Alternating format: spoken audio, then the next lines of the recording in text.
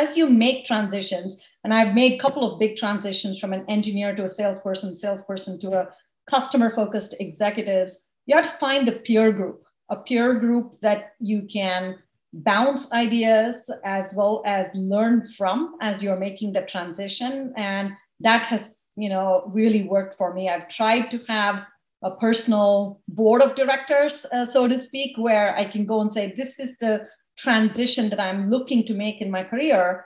How should I navigate this? And so hopefully that is helpful to your audience there. No, that's super helpful. I love the concept of personal board of directors. I'm going to make a note to myself. Maybe I can recruit you to join my board of directors. Consider me recruited. I will follow up. If there's one thing about me, I'm super persistent.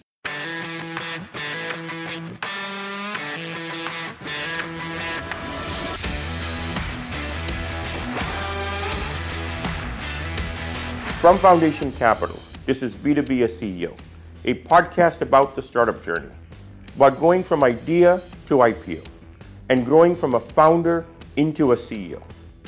On each episode, I speak with notable CEOs and founders and get their stories about what it took to build a company of scale and become a leader in the enterprise. I'm Ashu Garg, a general partner at Foundation Capital. On this episode, my guest is Yamini Rangan, the CEO of HubSpot. The tagline of this podcast is From Engineer to CEO, and that's exactly the path that Yamini took. She started out as an engineer, then moved to sales, and then eventually to running go-to-market operations as an executive. Less than a year ago, Yamini became CEO of HubSpot under unexpected and trying circumstances, which she details in our conversation. We spend most of our time discussing how to make the transition from engineering to sales and how to build a customer-focused organization.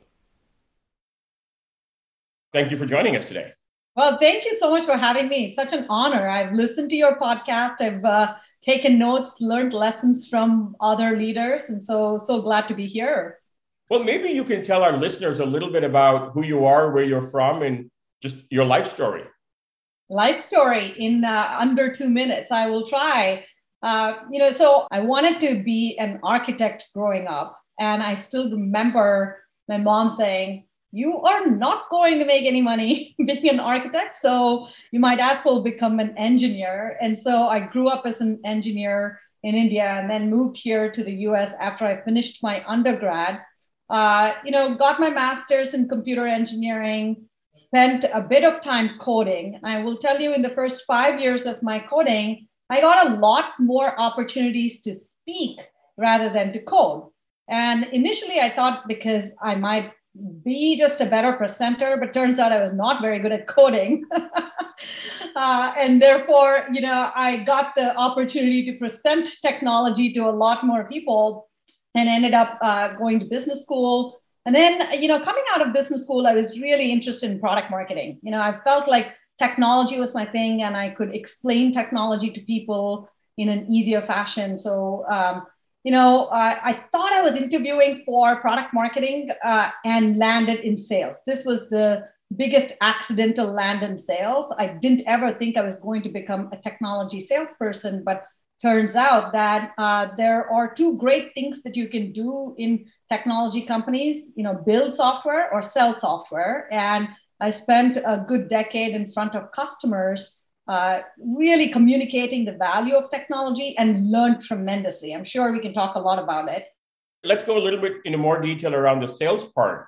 I mean, you're out of business school, you're sort of early in your career, you have a technology background, and here you are carrying a bag selling. Where was this and what was that like? That's a great question. So this was, originally at Siebel, which was the original CRM company. And part of the process was to, present about Siebel and the CRM software. And I think, coming out of that process, they actually started this new function called value sales. And value sales was slightly different. It was like an overlay type of a sales organization where you would, talk to customers, really communicate the financial value of the technology purchase that they were making. So I got to speak to CFOs, COOs, CROs, all making technology decisions. And the first, few years of that, Ashu, were mind blowing. And I learned so much in that particular role, because not only did you get to present to customers, you understood buying behavior, buying patterns, buying decision-making skills for every one of those. And it's probably the best, foundation I could have gotten. I tell a lot of folks early in the career, either build software or sell software. And the selling software gives you a lot of empathy for what customers go through.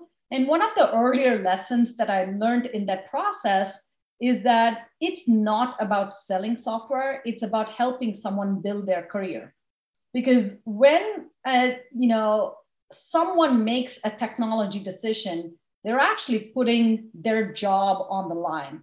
Yep. It could be a VP of sales making a CRM decision that's putting the job on the line.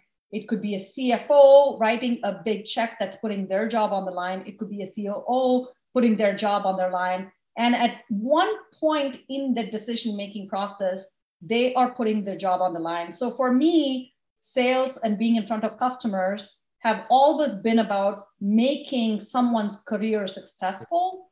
And that's really how HubSpot thinks about, the philosophy of selling as well. That's such a great story. I was at sales kickoff in the morning for one of my portfolio companies, Fortanix, and we had sort of, they have a dozen salespeople, so it's very early in the grand scheme of things. And it's uncanny because I said to them that, look, eventually for a startup, we're selling promotions. Yes. That's what our customers are buying. They're buying a bunch of technology, but they're putting their careers on the line. And success for them is they get a promotion, and failure is they get fired. And the fact that your technology is sort of the differentiator, there's a lot of weight that goes far beyond the technology that a salesperson takes, and by implication the company takes on.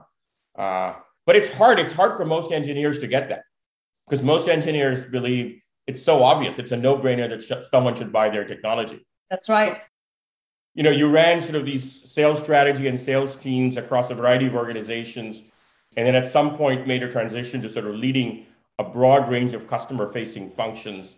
I mean, that itself is it's a very different role and a very different perspective. Talk to us a little bit about what were some of the challenges and what it took. Yeah, so look, I certainly went from sales to go-to-market strategy and operations to leading all of the functions. And to me, there are two things that were happening in the industry that were very pivotal. The first thing that was happening in the industry is we became customer-focused in a way that we had not done before. So, as I mentioned, Ashu, I started in the client server world. And at that time, marketing and sales was about winning the customer. And it was just about, winning a customer, putting a gong or bell and kind of claiming that victory. What happened, and what has happened in maybe the last decade is we've gone from winning the customer to really retaining and delighting the customer. That is the transition that happened with SaaS. And almost every go-to-market leader, had to not just think about marketing or sales or silos, but think about the customer and solving for the customer. And so for me, the transition happened at the same time as I was going from a strategy and operations professional to being a customer-focused executive. Everything became customer in and not looking at it from a functional viewpoint. And I think that was the big pivotal moment in my career. And that's what has led me to, lead customer focused and customer obsessed organizations. And, in the last year or so at HubSpot, you've made that transition now from leading a broad set of functions to being CEO and sort of being, for good or for bad, in the hot seat. What's that transition been like? It's often exciting, but also very lonely. Indeed. So I joined HubSpot 2 years ago, and the vision at HubSpot was to bring together all of the customer-focused organizations into what we call the flywheel. And flywheel, is very different from a funnel. A funnel basically starts with marketing and sales, and you win the customer. For us, flywheel is all about putting the customer at the center and bringing together the teams that can attract, engage, and delight the customer. So that was the vision. It's just really sold on doing that in an organization that is focused on customers. So I started 2 months before COVID. And, the pandemic hit, which in and of itself was quite a big challenge. But we took one North Star for the entire organization during the pandemic, which was solve for the customer. We knew that the segment that we were serving, which is small and medium business, they were going to go through a lot of things in order for them to be able to survive. And for us, solving for the customer during that time was just exceptionally critical. And so that was my first year at HubSpot.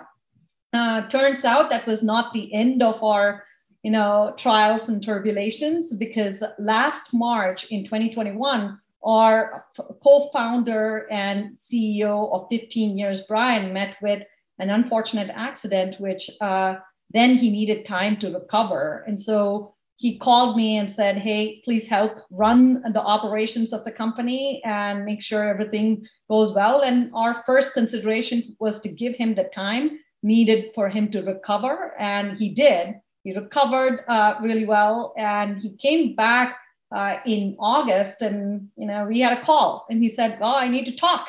And when you get a call and says, I need to talk to you, that I'm wondering where is this going to go? Yes, where is this going to go? Well, the call ended up where he said, look, you've done a great job, and I want to partner with you, and I want you to take on the leadership of HubSpot, and I want to help you as we go through the next chapter of growth. And so in September of last year, I took on the role of the CEO, and I'm just, you're right, it's multiple emotions. For me, part of the emotion was actually taking it over from Brian, who's a legendary CEO, who's led the company for 15 years, has really created an organization that is exceptionally valuable because of the focus on employees and customers. And then the second part of it was a personal journey of thinking about where I grew up in India and my whole story of coming to this country, and from there, being in sales and tech sales for women is a fairly lonely place as well. And then from there, actually getting especially at Siebel. I mean, that was a hard place. I mean, I know a lot of people in that organization at that time. Yeah. It was a very hard charging macho culture. So not an easy place to stand out and be successful and be as successful as you were. Yeah. And fairly lonely as well. And so I think all of that, certainly went through my mind. But look, I think HubSpot is one of those fantastic organizations that's centered around solving the right kinds of issues for our customers, as well as being focused on employees and culture. And I couldn't be more grateful to be here. Oh, that's quite the story, and you've had quite the last 2 years. Let's talk a little bit about this notion of a flywheel, because it's an interesting concept. I mean, everyone thinks about the go-to-market function as a funnel, but as you rightly said, in a world where we can no longer sell shelfware, which is what most software was 15, 20 years ago, and you actually have to drive adoption, usage. I mean, intuitively, it makes sense. And analytically, I'm sure every CEO would agree, but very few have been able to operationalize that. Yep. So tell us a little bit and talk to the listeners about what are some of the changes you made organizationally and in terms of strategy to operationalize the flywheel? Yeah, it's a great question. I'll start with funnel. The funnel is broken. The funnel is broken because marketing, sales, customer success, they all act like they are on different sides of the table, but they are all on one side of the table, which is the customer side. And that is not what the funnel does, because once you start thinking about the funnel, it's like, I delivered leads to you, you close the customer and someone else takes care of satisfaction. And you know that it's broken in an organization if you go to each of these functions and ask them what they're focused on. And if the answer is, I'm focused on leads, I'm focused on ARR, I'm focused on some satisfaction metric, then the answer is wrong. If the answer does not include customer and customer delight, then they're on different parts of the table and they need to be much more aligned. So we're fundamental believers that the funnel vision is broken and therefore you need to have a flywheel vision. So what is the flywheel vision? You said it, Ashu, which is put the customer at the center and really attract, engage, and delight the customers, which basically means bring your marketing, sales, and customer success organizations and have them develop a vision for what the customer journey ought to look like, customer facing in rather than function facing out. Now, it's an easier concept to understand because you can say once you have a delighted customer, they're going to advocate for you and they're going to advocate for your company. And that's a beautiful flywheel. So how do you actually get started? That's the more difficult part of the equation. To us, it is both art as well as science. And when I say art and science of customer experience, the art part starts with having a culture that is just exceptionally focused on the customer. Now, a lot of times customer focused initiatives are part of an annual goal. And for us, it is built into the DNA of the company. And it's there from the day that you start with the company. The science portion of it are, like any methodology, it starts with bringing the teams together, which is what HubSpot did under the flywheel umbrella. The second is having a vision or a strategy for what the customer's experience needs to look like. In our case, we want to deliver delightful experience to customer at every stage of the journey. And then having the right incentives as well as the visibility from a system perspective so that you can drive the delightful customer experience. And you said this as, we were talking about the flywheel, which is in the world of SaaS, it's not about acquiring a customer. It is much more about retaining and delighting the customer. And therefore, you really have to approach it from having the right team, the right strategy, the right systems, and the right incentives so that you can execute towards a customer-focused vision. We'll be right back. Hi, I'm Aparna Dinarkran. I'm co-founder of Arise AI. Hope you don't mind if I interrupt this episode to tell you a little bit about my company. Arise is a machine learning observability platform. With the adoption of AI ML at an all-time high, it's more important than ever to understand how this technology is affecting your business. When models are deployed in production, we lose all sight of how they're actually performing. Even the engineers who built them couldn't tell you why they're buggy or not doing what they're supposed to do. Arise is here to help.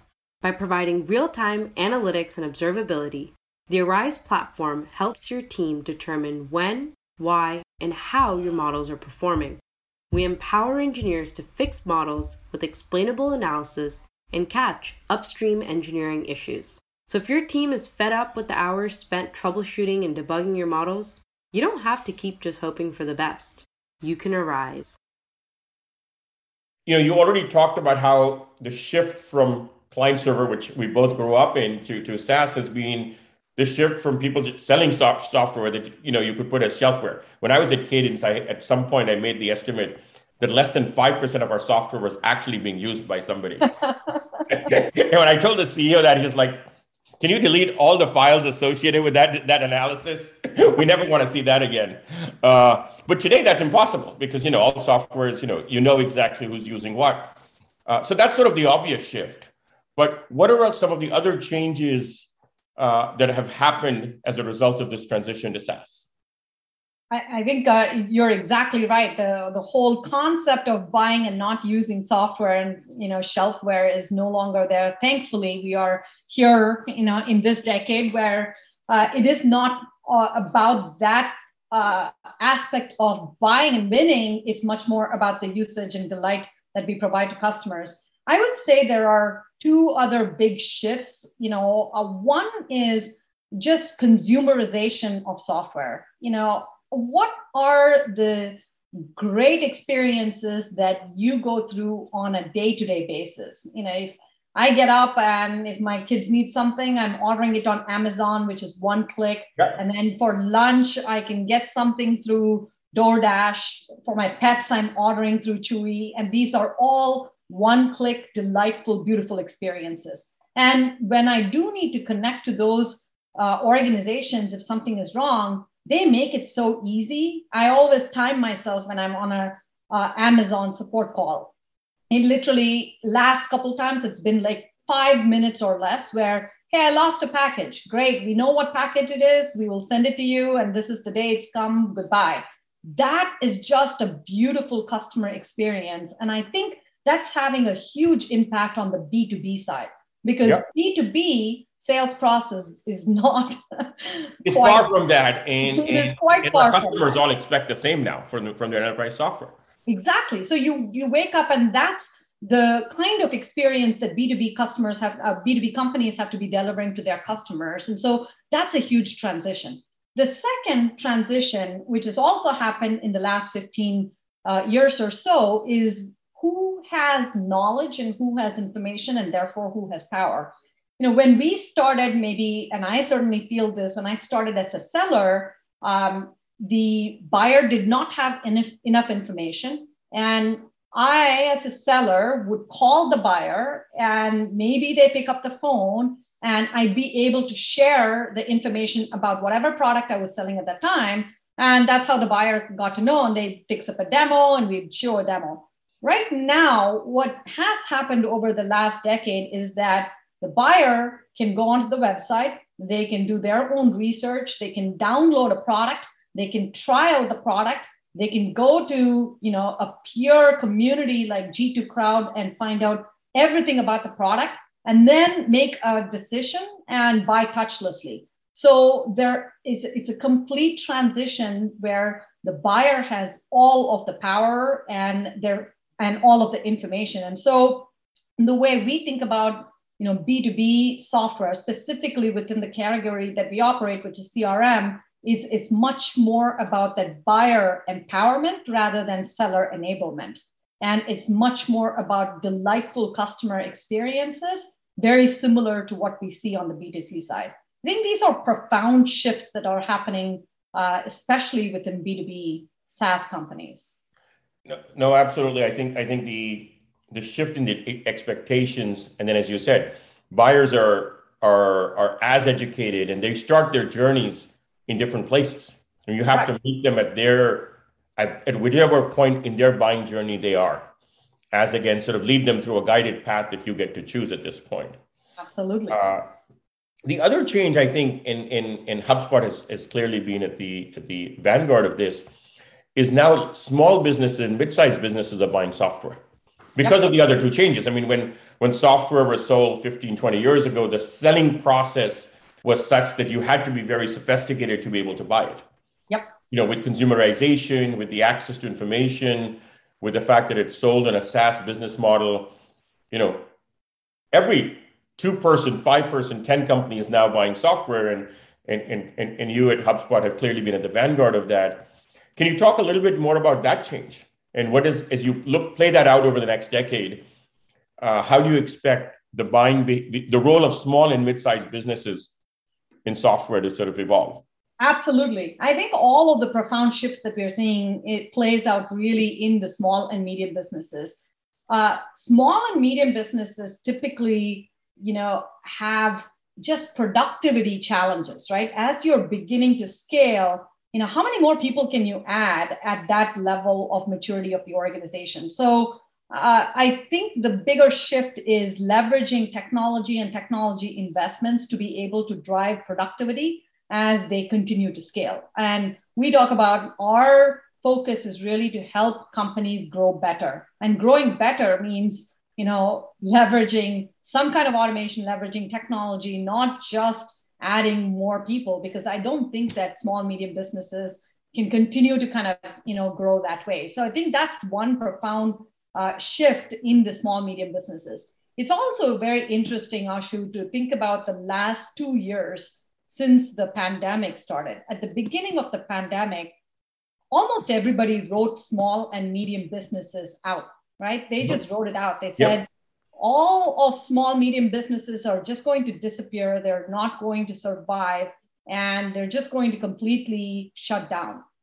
What happened has been so fascinating. I'm sure books will be written about it, but what happened is that in a matter of, couple of months to 6 months, a lot of small, medium businesses decided that they needed to survive and thrive in this new world, and therefore adopted technology, became, digital first. Yeah, they reinvented themselves. They went through a 6-month digital transformation. Exactly. Much faster than most large companies in some ways. And they've been nimble, they've been agile, they've really pivoted so hard, and they've become digital first organizations. And they've really, gone on a trajectory which has accelerated over the last couple of years. And I think it's going to stay, right? Now it is much more of an environment where there is significant labor shortages, and they're seeing, more macroeconomic challenges where productivity and getting productivity from their workforce and being able to drive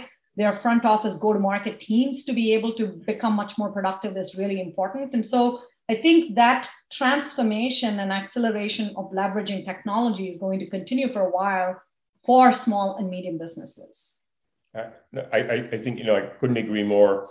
And as you said, it's relatively early in that transition. And so that's the opportunity ahead. Now, in addition to that, if you look at sort of the way software is being delivered, so far software is still, and I'm going to grossly oversimplify it, it's a set of workflows. It's a database or a repository for information. It's a set of permissioning tools that allow people to sort of, decide who gets to access what information, who gets to approve what. But increasingly, we're starting to see automation be built in. And, people use different buzzwords, like you hear the term intelligent automation, AI first apps, proactive decision-making versus reactive, bots. How do you see the role of machine learning and AI in enterprise software in the coming decade? Yeah, it's a great question. Look, we, from a HubSpot perspective, simplify it. We think about it as applied intelligence. Because, as a category, people have been talking about machine learning and artificial intelligence, and there are lots of projects and initiatives that people can take. But the segment that we serve, which is the small and medium business, they are constantly multitasking. They're constantly trying to get the best out of investments that they make. And so the way we think about machine intelligence and artificial intelligence is really applied.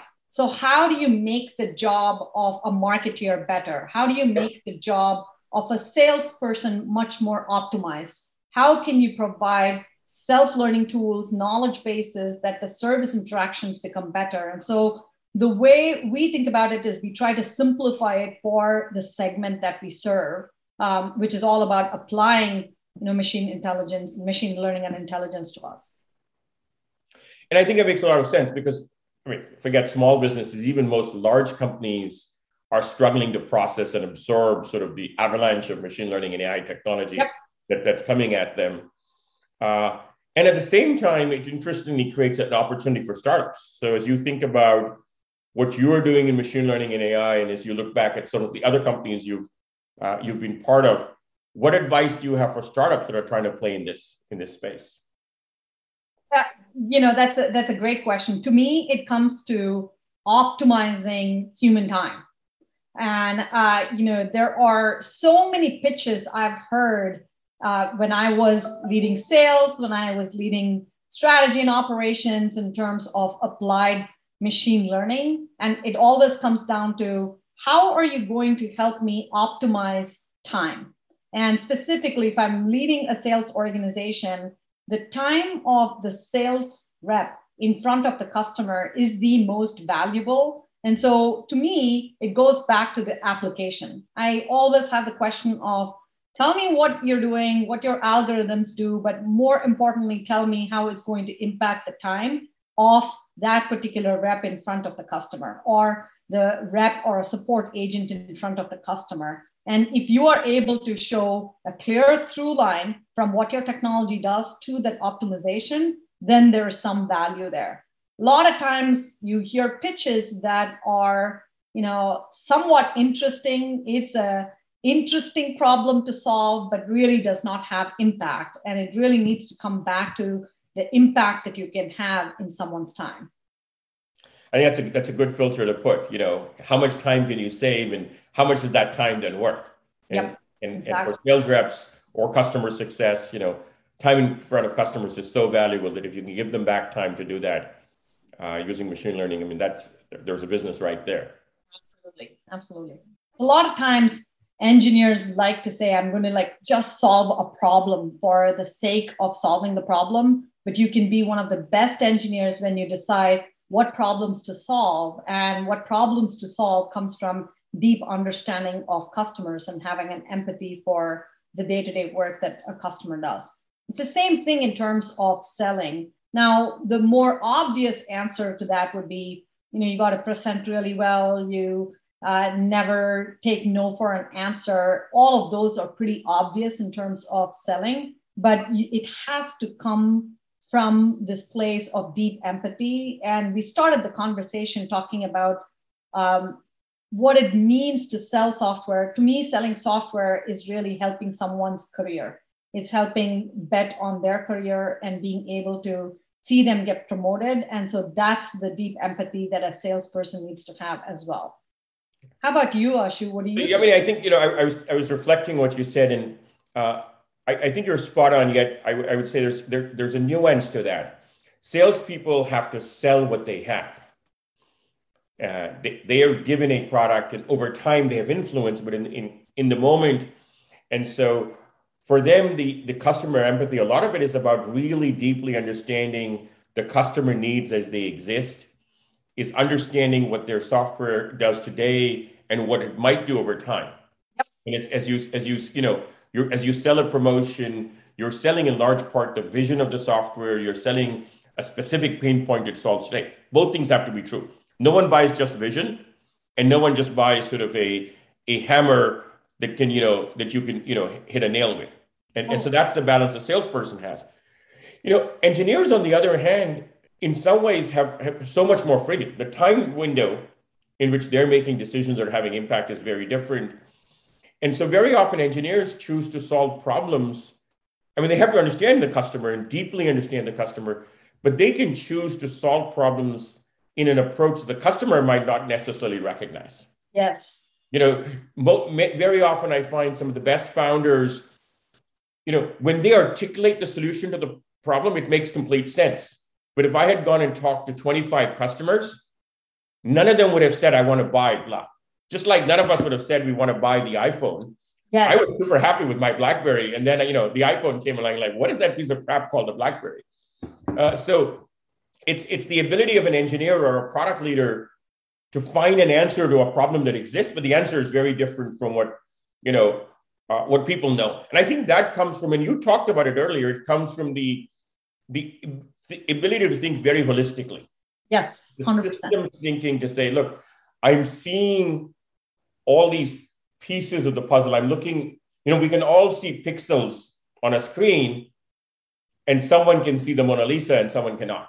Yep. I think that's what engineers are able to do. They see a picture that's just a bunch of pixels on a screen, where salespeople, on the other hand, are forced to sell what they have. And so they tend to view the world very differently. I think the other difference I find is, in some ways, engineering is about deep work.